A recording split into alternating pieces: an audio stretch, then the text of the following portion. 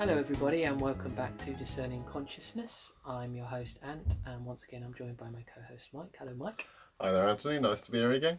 Today we're talking about the film They Live. Such a powerful, insightful, and the artistic and visual design elements in it are brilliant. Yeah, absolutely, very clever. So we'll just crack on now, Mike, with a background to the film They Live. So it was released in 1988, of course directed by the great John Carpenter, in his 11th film, and even by the standards of the time back in 1988, it had a tiny budget of $3 million, which is hard to believe. Yeah, only 3 million? It's really you can hard barely get the buffet cart with most films these days with that. And it did go on to make $30 million, which is impressive. And whilst doing some research for this particular episode, I saw an interview with some of the cast, and they were saying that the show was actually at the top, the film I should say, was at the top of the US box office for 2 weeks following release, and then it just completely disappeared. What, just like that? It didn't even go to video, which would have been at the time, of course, back in the 80s. It just went completely wiped. What, so it was out for 2 weeks in the cinema and then disappeared until someone put it on DVD release or something like that? Many years later. And as Frank, who was played by Keith Davidson, he was explaining during this talk, he said we'd obviously pissed someone off because the true meaning or message of the film was actually getting out there, or the truth was getting out there, for want of a better phrase. Yeah. And it sounds like they pulled it, which is interesting, because I thought initially, my belief, that it wasn't popular initially when it was released, and it only became popular as a cult classic. I mean, obviously it has become popular as a cult classic, but you know, I had no idea that when it was initially released it had such a following. Well, I only found out about it through what was it? There was always clips from They Live in David Icke presentations and videos. So I was always interested, like, where do those things come from? They're amazing. And then, my surprise to find out that it's a film that came out in the 80s, and I'd never heard of it before. Yeah. Well, no wonder if it was only out for 2 weeks and then disappeared. Exactly, precisely. Yeah. So, as I mentioned, one of the cast, that was Keith Davidson. He played Frank. Then we had Roddy Piper, who played George Nader, and Meg Foster. And the script was adapted from a 1966 Ray Nelson short story called 8 O'Clock in the Morning. What a weird name. It is a bit strange, isn't it? Which was published in Fantasy and Science Fiction magazine. I mean, obviously in the 60s there was no internet, so that's obviously the platform for stories like that. So it's interesting. So what we do now is we're going to just walk you through the film scene by scene, and we'll pick out the main pertinent themes and ideas that John Carpenter was trying to relay. Obviously we can't know verbatim the message that he was trying to portray, because obviously directors very rarely will clearly say in interview, this is what I wanted, the message this film to say. So we can only surmise, but this is our interpretation at the end of the day. This is our interpretation, but I think they're quite widely held, aren't they? Because they're not exactly subtle, shall we say? I think. Why do you think it got banned after 2 weeks? Exactly, precisely. So the first scene, Mike, the film begins with the main character, known as George Nader, the great Roddy Piper, his character. The interesting thing about the main character in this film is he's never actually referred to as George, or he's never actually referred to as George Nader. Yeah, I didn't even know his name until you brought it up. Yeah, nor did I, to be honest. But I think the idea of that is that it gives the ability that every man or every person can put themselves in that shoes, in that situation. Sure, yeah. It's like with games with voiceless protagonists, so it's so much easier to pretend you're that character. So you can just imprint yourself. I mean, what was it? At the end of the day, there is almost a scene within the film that explains the whole TV hypothesis and escapism aspect. Sure, yeah. And it even says on an actress on TV going, oh, every time I watch TV, I can pretend I'm this, that, on the other, and literally just flat out explaining the whole escapist method. Yeah, I mean, and that's where the message of the film, in terms of, the propaganda, mind control, TV, it is pretty much in your face. It's not exactly metaphorical, is it? Anyway, so the scene opens with the main character, Nader, and he's walking and he's got all his possessions on his back, and he's surrounded by what is a scene of social, economic decay. He walks by a railway line. There's graffiti everywhere. There's homeless people dotted around. He strikes a lonely figure, doesn't he, Mike? And in the background, there's like, you can see the skyscrapers, the Los Angeles skyline. So you've got that sort of contradiction of wealth being portrayed in the distance, and then surrounding him is this sort of whole sort of Reagan economic decay, fallout situation. Fallout. So you've got the sort of the haves and the have-nots sort of displayed in very simple terms. In terms of the character himself, Nada, what's interesting is he quite clearly is the embodiment of the American hero. If we think of the hero, which we spoke about, the hero's journey in a previous episode, he's white, he's physically strong, so he's like that sort of archetypal American type figure. But in terms of the Fool card from the major arcana in the tarot, the visual representation of him is very similar, because the Fool in the tarot has all his possessions. It's got like a bindle, has all his possessions on his back, and this character, the hero of the journey, he's got like all his possessions on his back, because he's left his hometown. He's come to LA, so he's pretty much homeless until he can get a job, earn some money, and with that. So he's obviously quite naive in that he expects to find work. He's travelled to LA, obviously the big city, so to me, he does embody the Fool from the tarot, in that it's that naivety that he has. Yes, but the naivety comes through because, he does get a job. Yeah, exactly. And in terms of his naivety, his belief in the system, as we will look at in a moment when he first meets Frank, he says to Frank, "I believe in America. I follow the rules. Everyone has hard times at the moment." So although he's surrounded by all this economic decay, he goes into the unemployment he centre. Still believes in the system. Yeah, and the lady in there says there's no jobs for you, and he actually even says 14 banks, closed last week. So he's aware of all of this, but he still has hopes. He still has his dream, a bit like the hero before they venture out on the journey. That before reality begins to strike and they're tested, because he does get tested a lot. Yeah, quite a lot. And also, what's interesting in terms of when he first meets Frank is initially Frank is a bit like a mentor. If you think of the archetypes, one of the main archetypes which you've discussed before, because he offers him food and shelter. He shows him somewhere to say where he can stay. And then the roles reverse, don't they? I mean, later on in the film, so which will become clear. So moving back to the actual scene in the film, we see Nada, the Roddy Piper character. Eventually, he moves on from railway sidings, and he walks to a park, and he sees what looks like a preacher, and he's making this speech, and he's very animated in what he's saying. And he's on it. He does sound a bit like he's a bit crazy, because he's speaking in high pitched voice. There's people looking on who are looking a bit concerned. So Nada, he just stands there for a while. And what I'll do, Mike, is I'll just read what the preacher says, and then we'll discuss and analyze it. So the preacher says, it's really powerful stuff. He says, and I quote, "They use their tongues to deceive you. The venom of snakes is on their lips. They have taken the hearts and minds of our leaders. They have recruited the rich and the powerful, and they have blinded us to the truth.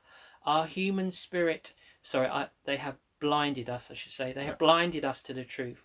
Our human spirit is corrupted. Why do we worship greed? Because outside the limit of our sight, they are feeding off us, perched on top of us, from birth to death. Our owners, they have us, they control us, they are our masters.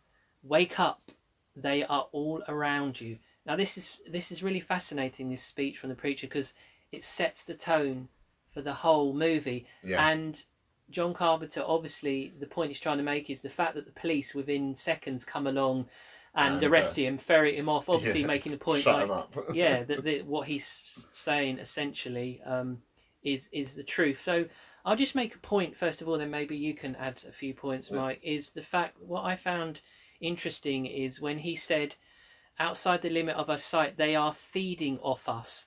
So that immediately brought to mind the metaphor of in the Matrix, when Neo sees for the first time that billions of people in human pods, where human consciousness is just being harvested. Yeah, like batteries. Well, like batteries. So I thought that's an interesting analogy for that. And also, it's the first reference point of the idea of an alien force intelligence or alien beings working with or through the political elite or shadow government to keep human consciousness suppressed and vibrating at a low level for the purposes of control.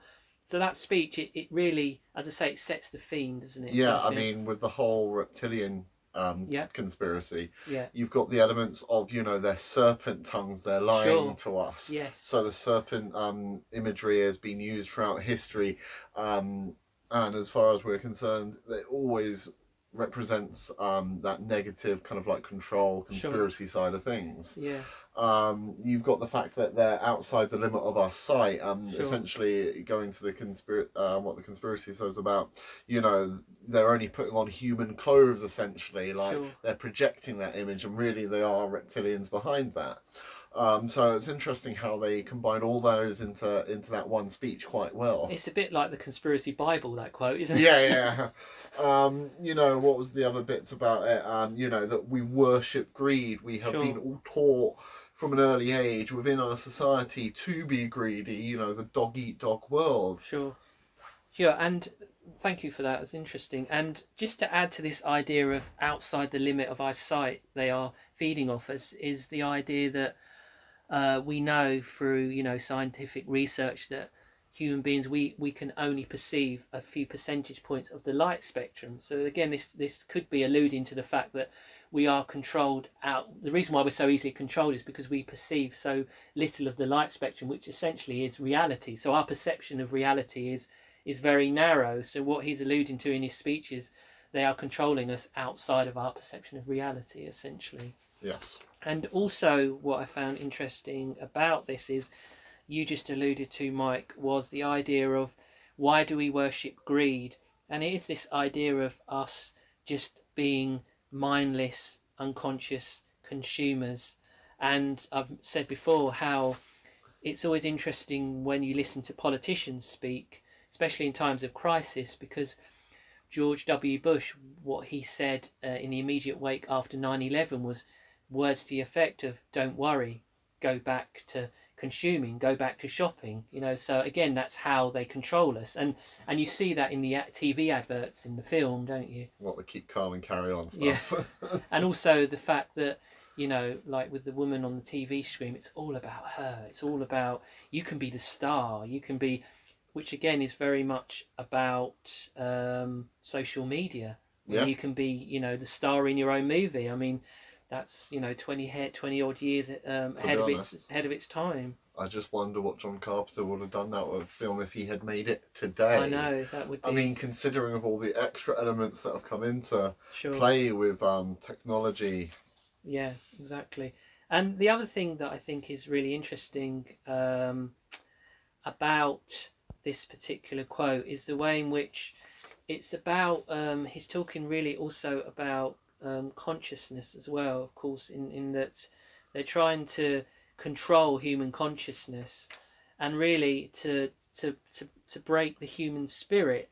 And that's why the emphasis of the culture is to focus on false gods like money, career, material possessions. And I just think, that quote just, for me, just brilliantly sums it all up. Going back to the human spirit is corrupted. Yeah. I mean, I often find it so strange that people always say that, oh, just look how many wars there's been in the past. Human nature is to fight. Sure. And I always find that argument so frustrating because, yes, there's been a lot of wars in the past, but always orchestrated by people who want to get rich. Sure. But truthfully speaking, the human nature is to come together as a collective and help each other, because that is the very foundation of society and how we managed to get to the position that we exist in today with our comfy lifestyles. And also I think that if we lived in a society that was based on human truth, where we could thrive, then that desire to want to kill anyone wouldn't be there. Yeah, exactly. It's a false installation, as I call it. Yeah, really. So I always find that human spirit is corrupted argument, and the fact that, well, actually, if true human spirit and human nature came out,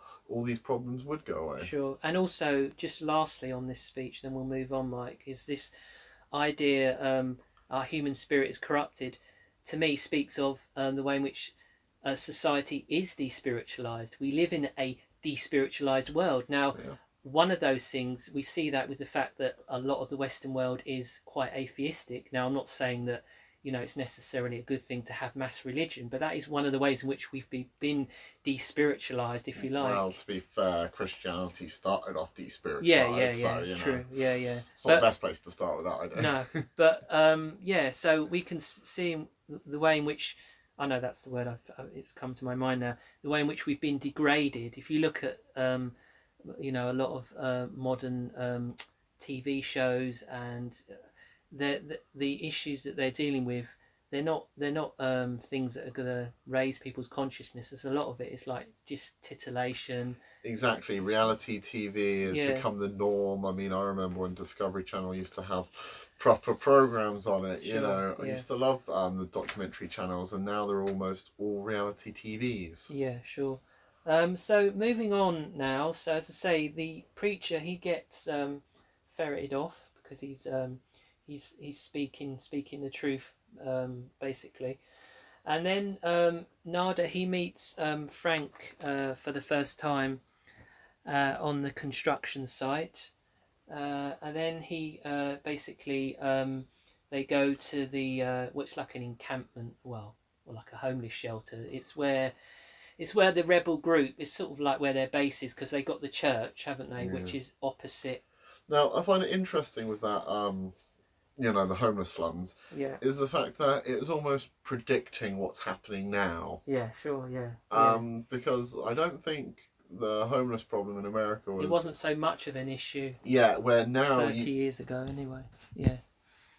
And now you find there's a lot of them building up around America, and they're being made illegal. Sure. Then suddenly it was illegal for people to help feed the homeless in some cities. Yeah, it is very predictive in that sense. Yeah, so you can see how it is one of the main themes of the film, is how he certainly was spot on predicting the future. Yeah. I mean, pretty much quite scarily so, to be honest. So Frank and Nada, they're now at this sort of a homeless shelter place where you've got families and people are cooking and just living outside of the system, essentially. And then some people are gathered around looking at a TV screen, and then the normal broadcast is broken up and there's like hiss on the screen, and then it's hacked, and then one of the main members of this opposition group, who's trying to bring down this alien intelligence, or whatever they might be, he makes a really important speech, which again we'll read this out and then we'll discuss it a little bit more. So the hacker guy on the screen, he says, "Our impulses are being redirected. We are living in an artificially induced state of consciousness that resembles sleep. The poor and the underclass are growing. Racial justice and human rights are non-existent. They have created a repressive society, and we are their unwitting accomplices. Their intention to rule rests with the annihilation of consciousness. We have been lulled into a trance. They have made us indifferent to ourselves, to others. We are focused only on our own gain. Please understand, they are safe as long as they are not discovered. That is their primary method of survival. Keep us asleep, keep us sedated." Now, if that isn't a description of modern day society, then I don't know what is. Yeah. So just Mike, just going to pick up some few points there. What I like initially is this where it says living in an artificially induced state of consciousness. Now, what that brings to mind is we tend to live in a society where people just think it's normal to be ill all the time, to have colds, to have flu, to have, to generally be unwell. But if we were living in a healthy society where consciousness was more elevated, that wouldn't be the norm. So I think what this speech, or what John Carpenter is talking about here, is how we can relate to modern society in that perhaps because of chemicals in our food, maybe with geoengineering, chemtrails, what might be being sprayed, our normal level, although it's not killing people, it is reducing, our level of consciousness. Yeah, I mean, I find like taking that being ill all the time sort of mentality. I find we've got the wrong idea in our heads with the adverts of this germ product and this germ product. I mean, we're all about killing the germs and making sure no germs touch us, which I think is really the wrong idea. It should be like we should be in a healthy state that contact with your everyday germs isn't going to do diddly squat to you. I mean, obviously, you're doing you're in a hospital, you obviously want everything gone, no germs whatsoever. But, to kill off all germs and never be in contact with germs just means that when you do get in contact with something, it hits you 10 times harder. Oh, that's why there's so many youngsters with so many allergies, because they're never exposed. Exactly.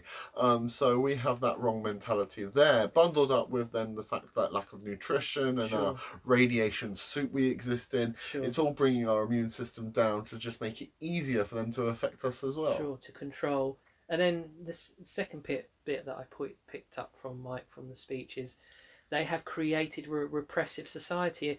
And I would say yes, because in the West, free speech is dying a death due to political correctness and this whole idea of, being woke and being progressive. So I think more and more there's like a psychological repressive element to society in a way. I mean, do you know what the weirdest thing about this new oppressive movement of words? Is it used to be the right wing that was like, ban this, you can't say this, and now it's the left wing doing it, saying that it's the right wing who are using hate speech. And the other thing that I find interesting is it's not just repressive society in terms of ideas that can and can't be used, but it's repressive in terms of economic degradation, the growth of social isolation. So all of these things that we've just come to accept as normal, well, they weren't so prevalent 40 years ago. And to me, they are more examples of the fact we do live in a repressive society. In spite of the fact that we have all these technologies, I still think it is a very repressive society that we live in. And again, I think John Carpenter was pretty much on the money. He knew where these trends were going in the late 80s. Yeah, obviously. I mean, what was it? The quote goes on to say, and we are the unwitting accomplices. Yeah, sure. So we've actually built this system for them based on what we've been told to do, because at the end of the day, you're only following orders. Exactly. Yeah, exactly. And we've done it to ourselves. And then just lastly on this speech, Mike, where he says, they have made us indifferent to ourselves, to others. We are focused only on our own gain. And what makes, again, to me, that links, to social media. How people can be so nasty to other people online, and it's really about how that normal concern that we'd have for others, once you remove the face, once it becomes anonymous, people sort of develop this awful, quite nasty online persona, or they can do. Well, to be fair, most people have a nasty persona to begin with, let alone online. Yeah, that's true. But yeah, as I said, when after I first read that, I think that is I don't really have any issues with that quote. He was obviously a very, very clever guy, John Carpenter, who saw it all, knew what was going on. He knew what was going on, and he knew how it would all play out, really. So back to the movie itself. What's interesting is you have a lot of the people gathering around. They develop headaches, or when they're watching the screen, you can see them going, "Oh, not this again, my head." And some of the research I've done around this, and I tend to agree with it, is that could be seen as a symbology or a metaphor for the fact that people aren't ready to hear the truth, or the truth is just too painful, or they can't comprehend it. Yeah, a lot of the times it's just too big. Like if you ask someone, what does all of government do? They just be like, oh, they just take care of all of that, and who cares, it's too big. It's not my concern. Yeah, sure. So when you actually start saying, well, actually behind the scenes they're after you or something, it's like, no. Exactly. And it's one of those, it gets the clogs thinking. You start coming up with the ideas and going, well, actually, if it was like that, that would mean that and that and that. Sure. And, you know, it leads you on a trail that most people just don't want to go down. It's because they don't... The reason why I think it is because once you employ logical thinking and understand your role, you realise, oh, I do actually have power and responsibility. Whereas, like you said, Mike, oh, that's just the authorities. They just take my taxes each month. I let them get on with it. I know the authorities are going to keep me safe. If you look into that and realise these things are all, you know, they're all falsehoods and the authorities aren't actually there to keep you safe, you look at it and oh my God, this implies that I have some responsibility. And I think that's why a lot of people will reject that and just think, well, no, the authorities, yeah, they're there. They're doing what they need to do to protect me. So I can just get on and do what I need to do. Yeah, I just live my life. Another interesting point I picked up with this scene is on the screen, just after, this is a few moments after the hacking has finished, the speech has finished, you see two towers collapse a la Jachin and Boaz. Key symbology in Freemasonry, of course, and obviously in terms of the Kabbalah, I should say, the left and right pillars of the Tree of Life. Why do you think he put that in there? It's a bit of a misnomer, isn't it, really? Well, it could have been like, you know, everyone says the 9/11 Twin Towers coming down was represented in a lot of films or media beforehand. Like The Simpsons. Or it could have been a representation that, you know, that's, you know, they're talking about the system and then that's the system coming crumbling down, a representation of that. Sure. But one thing I did found interesting that you did miss off with that quote, I think, earlier, was, you know, because it cuts out and cuts in this hacked signal, that it goes like 8 months ago, scientists accidentally discovered a signal, and it's this signal that's projecting the, you know, keeping us asleep and not seeing everything that's going on. Yeah, sure. Yeah. And that's quite an important thing to mention because it relates to elements of the film later on, and especially like the glasses that can get rid of that signal so you can see. Yeah, sure. What's the next point in the film interesting is when Frank begins to chat to Nader, and Nader's beginning to obviously wake up to the fact that there's something very wrong in society. And Frank gets uncomfortable and he says, I just want a simple life. Leave it alone. It ain't any of my business. So again, that speaks to the fact of, look, I just want to keep things simple. Please don't start questioning reality. You know, please don't look at things in a different way. But do you know what I find so interesting about that moment is that essentially he was the one earlier on saying, look, we're all messed up. Exactly, you know, there's this and this and this going on. But when it comes to actually, come on, look, there's something going on. Do you want to be interested? See what's going on? Do something about it? No, I don't want to get involved. That's that classic thing. Well, I'll chat about it down the pub, but if you actually want me to actually do something about it and become involved in that change, I'm not interested. So the next main scene in the film is when the hidden headquarters of the underground movement in the church that is attacked and raided by the police. The camp is also destroyed, and again Nardo is obviously beginning to see his reality for the first time, the hostility and brutality of the police state who crush any opposition to elite control. And then the next scene is after the attack, he returns to the church, and this is when on the wall there's a sign that says, "They live, you sleep," but it's been painted over. So before, when he was in church, before it was attacked, it was daubed on the wall. So when he went back after the attack, after the authorities had been in there, they'd whitewashed it over.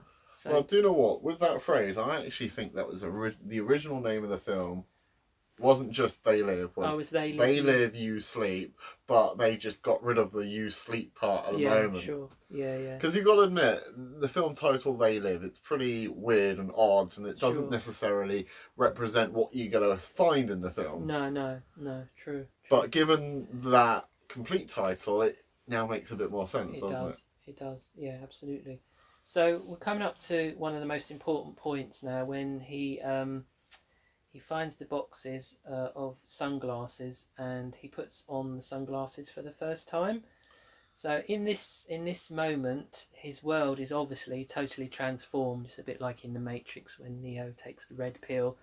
and we're transformed to this scene which reminds me of like that very famous scene, opening scene in Blade Runner. It's almost like that, but it's in black and white, it's monochrome, and he can see all the underlying messages on billboards and advertising. Words like obey, consume, no independent thought, conform, stay asleep, no imagination. And then he walks up to like a newsagent's where there's magazines, and he could see similar messages on the magazine covers. And he bumps into, or he encounters his first alien, which is like a suited businessman or a CEO who isn't happy. The fact that he's basically looking at him. Yeah, like, why are you staring at me? Yeah, why are you staring at me? And also the guy who runs the newsagent, he's got the money in his hand, and rather than saying "In God We Trust," which it obviously does say on the US dollar, it says "This is your God." So it's obviously referencing the sigil, the power of the sigil on the money. Because everyone worships money these days. Yeah. So this is obviously the main scene from the film They Live, which is relaying the main message about the fact that, you know, we're living in a fake reality, a dream, if you like, where the population is in a state of hypnosis, unaware that we are just mere puppets. And it's the first time that the main character Nada, as I said, sees aliens living amongst the human population. So it's the scene that, you know, basically. Well, it's the one that was always using the David Icke stuff, the famous scenes. And I just find that scene absolutely fantastic, the whole black and white nature of it. I love the monochrome, it works. Yeah, the drilled down nature of just like, you know, you could sum up this thing with just one word sort of thing. Yeah. You know, it's that, you know, it doesn't matter what way you think about how much interpretations you want to put into an advert. It's just telling you to obey, buy, you know, keep within the system. Sure. And, you know, that was his first time of seeing beyond that signal. Because that's what I was saying about that signal early on. Because as soon as you put the glasses on, it breaks you from interpreting the signal that's being sent out. So he could see everything. And it is fantastic when he's just like lifting up the glasses and down. It's like, what? Hang on. How can this be? And, yeah, as you say, Mike, what I like is the simplicity of the fact that it's just a word. Or a few words, and everything else, all the gloss on the pages is just immaterial. All that really matters, obviously the message that John Carpenter was just trying to get across, is what the advertisers are trying to, you know, the message that they're trying to send to the reader, be it a magazine. And I just love that, as with anything, there's beauty in the simplicity. Yes. Like, that's what I really like in that scene. So moving on to the next scene, what happens is, he stumbles around the city, obviously in a really confused state, taking his glasses off, putting them on, and then he stumbles into a shop where there are more. He gets to see more aliens just living and moving amongst the human population. And then we got the famous quote where one of the aliens, who happens to be a woman, says, "I've got one I can see." So obviously, as we know in the system, once you get found out, the system wants to destroy and crush you.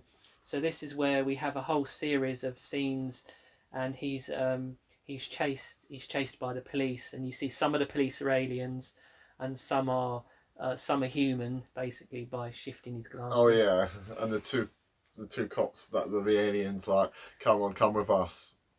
Let's not make this messy now. Yeah. And then again, it's probably symbolic in terms of John Carpenter trying to say the power that the banks have. Eventually, having been chased by the police and managed to outwit the police, who don't seem the most competent police force in the world.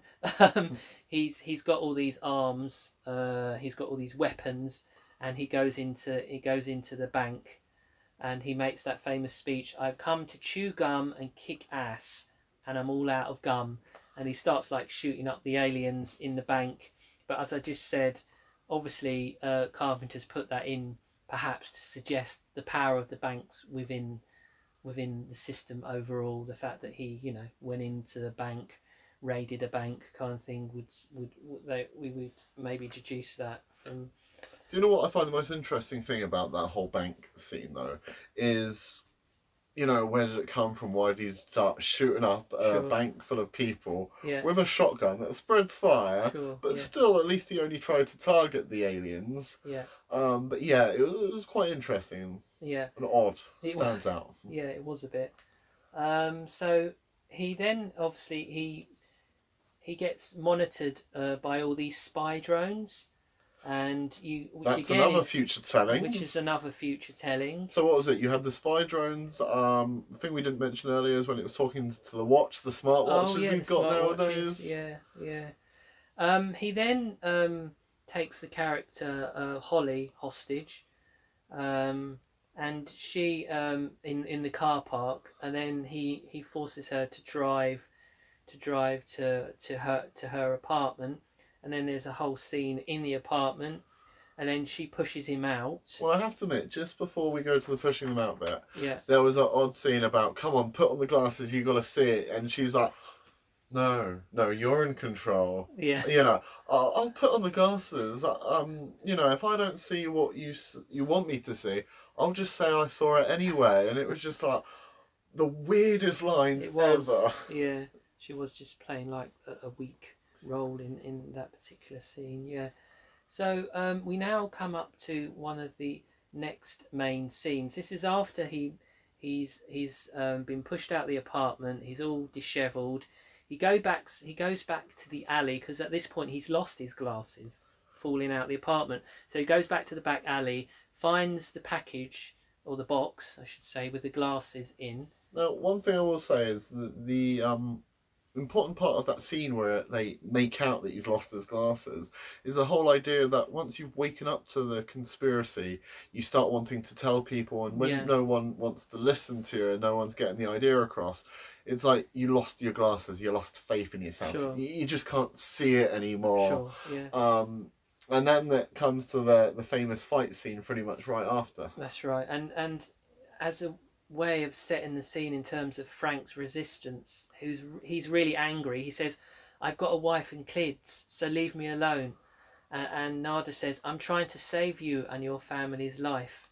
So again, that's a whole thing about, you know, when you're trying to wake someone up to your truth, you can appear completely crazy normally, because when people do that, they do it in quite an aggressive way. Not that you should attempt to wake anyone up, because it is a complete waste of time, to be honest. Also, the harder you push them, the more staunch they'll stay in their resistance. So during the fight scene, Nada says to Frank, either you put these sunglasses on or start eating that trash can. Good bit of cheese there. So in a way, the scene is comical and absurd. I believe it's one of the longest fight scenes in the movie. It's at least 10 minutes long, I think, if not more. And for me personally, it represents the difficulty and stupidity of trying to wake up friends and family who are lost in the blissful ignorance of the mainstream world. As I always say, let the sleepers sleep. It's not our job to wake them up. And the scene brilliantly explains in metaphor how sometimes we could be misguided in our actions if we insist on trying to wake someone up. And at the end of the day, who is to say that we are more awake or conscious than someone else? I mean, that's you know, we've stumbled across some information that may well be true or not, but you know, it doesn't equate to enlightenment. But I mean, I was there. That's why I love this film so much. I was there, you know. And the other thing is, if they're your friends and family, and you're talking about things like fluoride, vaccines, you want to alert them because you want to protect them. And it's a very human thing to do. It's like the first person to shout, I finally figured out that bank scene. Right. Isn't always the first person to shout out, there's a gun, sort of thing.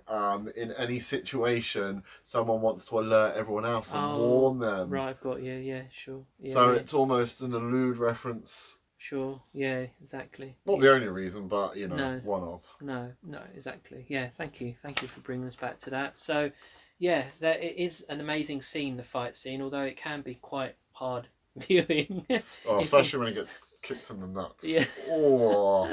But then again, I think that's quite important to put in there, because when you start having these arguments with people about the system, it can get quite personal sometimes, Yeah, yeah, can't sure. it? Yeah, yeah, yeah. It can. It can, because it's a very serious thing when you're trying to persuade someone to get them to question everything that they've ever believed. Not just in the media, it's actually about life itself. It's Yeah. such a deep, profound thing. So eventually, as we know, um, Frank does eventually wear the glasses. Nada With a very bruised and bloody with a face. very yeah. So they then walk through the city again, and Frank is obviously in a in a kind of a confused state as he begins to wear the glasses and goes through a similar process that Nada went through. They then manage to, I don't know where they land up, some sort of safe house or motel or something, and they go through this sort of process of where they both sort of open up a bit about one another, don't they? Well, they open up about themselves. Bonding, yeah, male bonding. And an interesting point that I picked up is where Nada retraces his childhood, where he talks about, in a way, he talks about his relationship with his father and the abuse that he had from his father. And in a way, it's almost like about a story of the loss of innocence, because he says at the end of the scene, he says, "I'm not Daddy's little boy anymore," and it's almost I equate this to the fact that when we grow up, our parents, and if we're boys, normally it would be our dad that would tell us about the ways of the world, and his dad was, telling him about the ways of the world, and now he's discovering for himself the truth of the world, and it's like, I'm not Daddy's little boy anymore. I'm discovering the truth. And for me, that's like a little bit of loss of innocence. I don't know how you saw that scene. Well, I saw it in the loss of innocence, being threatened by your father as a child. That's going to lose your innocence pretty quickly. Yeah, absolutely, yeah. But I saw it as, that whole scene when it's the back and forth, where Rudy is talking about his past experiences and getting abused and beaten as a kid. And then Frank goes on to say, so that's what they do. They get us fighting in our cells. Sure. I bet they love watching the torture we inflict on ourselves, the abuse we put onto other people. I bet they're feeding off all that energy, sort of thing. And then he goes back to say, I'm not my daddy's little boy anymore, as a way of saying, like, I'm actually going to take responsibility myself. I'm in control now. I'm going to take down this system, as we're not going to let that happen anymore. Which is the complete opposite, as we said before, when initially Frank, was saying, I just want to protect my family. I just want to earn my money, carry on with life.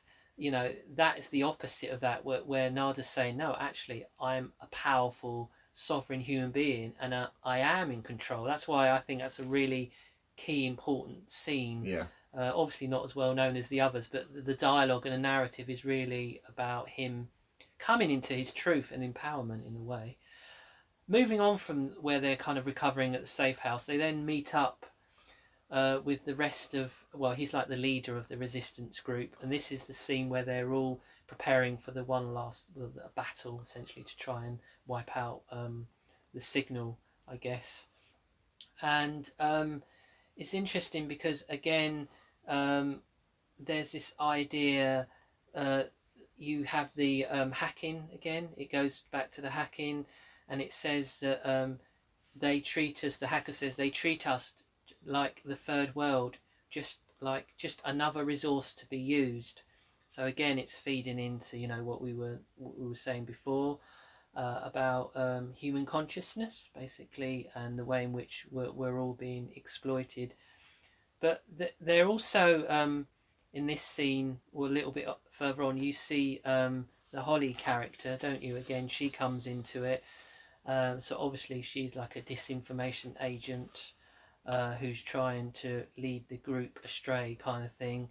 We're not quite sure how she came into that scene, are we, really, to be honest? Well, I'm pretty sure it was the fact that they knew the meeting was going on. They sent her in as kind of like a spy. You've had contact, go in there, find out if they're there, and then we'll raid the place if you give us the signal. Yeah, and the leader of the group, he talks about the need to locate the signal and to shut it off in order to wake up the people. So there's this sense in which there's this one last big battle that's gonna take place. Then we see there's a scene whereby the police and the authorities, there's street battles basically down back alleys. Yeah, because they were raiding them. Yeah, that's right. Yeah, and this is where we see Nada and Frank. They press their special teleport watches, and they get and they zip, and then the next thing they know that they're in a secret sort of, it's a bit like it's an underground secret military base, isn't it? Really? Yeah, basically. And you see them walking around, and they happen upon a meeting that's taking place with what, the Bilderberg meeting? Like, is akin to the Bilderberg, where the alien intelligence and the global elite, they're having this meeting, and they're talking about the success of their collaboration and what financial wealth and glories it's meant for the human inhabitants, and the fact that the alien intelligence, or the aliens, they've managed to, whatever it is that they're farming from humanity, or whatever resources it is that they want, that they've managed to find. So it's a bit like they're all slapping one another on the back and saying, well done. Yeah, it's basically like a corporate annual report. Annual report, yeah. I mean, what was it? The most interesting bit he makes there is, they said, by our predictions we should have all elements of the planet Earth under our control by network. 2025. Yeah. Says it all, doesn't it? Yeah, it really does. Yeah, quite pertinent timing. This is again where we see the disinformation character again, the chap who was part of the whole homeless shelter. This time he's obviously represented as being one of the elite, I would assume, and he's saying to Nada and Frank, you can join us. Basically, he's trying to bribe them, isn't he? Yeah, because he's sold out. He's sold out. He's saying, why not? Why not? We're all on the same team. Everyone sells out eventually, I think he says. And again, that's an example in which, people do, within the system, people who do begin to wake up, maybe people in the public eye, the system will try to buy them off. It won't worry about the likes of us, because we're not in the public eye. But those that are in the public eye, the system, will say, well, look, you're saying certain controversial things. Do you want your children to be educated, into the future? Do you want a little island somewhere? So, it will try and buy them off. Always within kind of like, everyone thinks of that, it couldn't happen. No one could be controlling everything this simply. Sure. But then again, that's how it is. Everyone just sells out. Like, look, here's loads of money. You're living on easy street now. Just do what we tell you. Yeah, sure. And don't tell anyone about it. Yeah, exactly. So I think that's basically what this sort of disinformation character is about. And also, obviously, disinformation in that when you get into a lot of conspiracy research, like I did, I'm sure many other people have, you become a bit naive because you don't scrutinise the information maybe to the same degree as if it was, what would be considered mainstream information, because obviously the intelligence agencies are employing people to put information out there to lead researchers astray. Yeah, exactly. I mean, I think the entire flat Earth movement was just set up as, let's make conspiracies look really ridiculous. Yeah. Let's see how many people we can get believing this BS. As we've said before, to discredit more credible conspiracy theories. Yeah, and the speaker at this conference, or at its annual review, or akin to like a Bilderberg type meeting, he says quite pertinently, the underground terrorist network has been defeated. So obviously that's talking about the underground group who are trying to bring down the aliens. And the fact, I think it's interesting in terms of comparing to modern society, certainly since 9/11, any group that opposes, the global elite, political elite, they are called terrorists, aren't they? No matter if they are actually terrorists, normally they're not. So again, that's an interesting use of language. They're only not called terrorists if the government is supporting them. Exactly. They call them insurgents. Exactly. There are terrorists. When there are terrorists, they're the insurgents. Yeah, exactly. They now move on with the disinformation agent, and there's a scene where you see businessmen sort of flying off or teleporting to other planets or solar systems. And again, this is John Carpenter maybe revealing how much he knows about what is actually going on in terms of the fact that these alien entities and the elites, they may be moving between different realms. They may be moving between different planets. Yeah, going all. They even said it like, it was like an airport essentially. That's how it was described, wasn't it? Yeah. It now moves on, and they Nada and Frank find themselves at the TV studio, obviously trying to find where the signal is transmitted from, and there's a lot of kind of shooting, sort of thing. The disinformation agent is still on the scene at this point, and he says a few things which I think are quite interesting and certainly relevant to society and the world today. He says there are no countries anymore. They own the whole goddamn planet. What's the threat? We all sell out every day, so we might as well be on the winning team, like we were talking about before. Yeah. Just expediency at the end of the day. It's like, well, we're not in control, but we're doing nice financially. Who cares? Let's just turn a blind eye to the reality. Do you know what I mean? Yeah, which is actually very, very fitting into the story of, deforestation and Sure. global warming and all this. Yeah, so this leads us to the final scene, which is on top of Cable 54, the building, the classic top of the building. And Nada manages to destroy the transmitter. He shoots Holly in the process, but is then killed himself. So what we have at the end is, which can be seen as much like the hero's journey, he makes the ultimate sacrifice for humanity. So he's obviously knocked out the signal, and then the film ends, and then with the aliens being revealed in plain sight. So it goes to various scenes and shows the aliens being revealed and everyone panicking around them. Yeah. Like when it cuts to the TV show and it's like, oh my god, how ugly are they and stuff. And everyone's just running out like, ah! So that would be fantastic if they do exist. But the funniest one has got to be the final scene when what was it, the prostitute on some guy. She suddenly looks down, sees an alien, and screams, and that's it. And the film ends. Yes. So hope you've enjoyed our run through of the different scenes.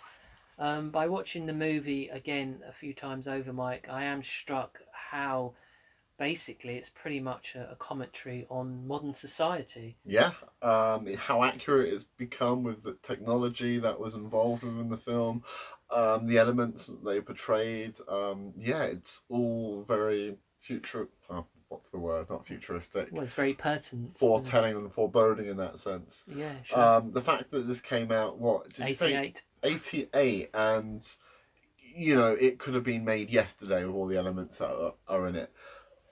It's unbelievable and fantastic, and ever since I watched it, I fell in love with this film. Yeah, so if you guys haven't seen it, please do go and check it out. And as we said, this is the second of our series where we're going to do film reviews, or film explorations, I should say. So thank you all for listening to today's episode. We hope you've enjoyed the show. Hope we haven't scared you too much, because They Live is quite shall we say, a scary expose of a lot of what is going on. Well, to be honest, the people listening to this most probably know what's going on to begin with. Yeah, sure. So if you'd like to keep up to date with when we upload new episodes, please do press the follow button on the Podomatic site. You can also follow us on Facebook. We have a Facebook group. You're welcome to contribute. We've got a nice little following on there now, and a Facebook page where you can message us anything to do with the show, any ideas for future shows, or any of your opinions would be gratefully received. So thank you all for tuning in today. And I'll just leave you with these wise words. Remember, listeners, if you're not in control of your consciousness, then someone else is. Bye for now.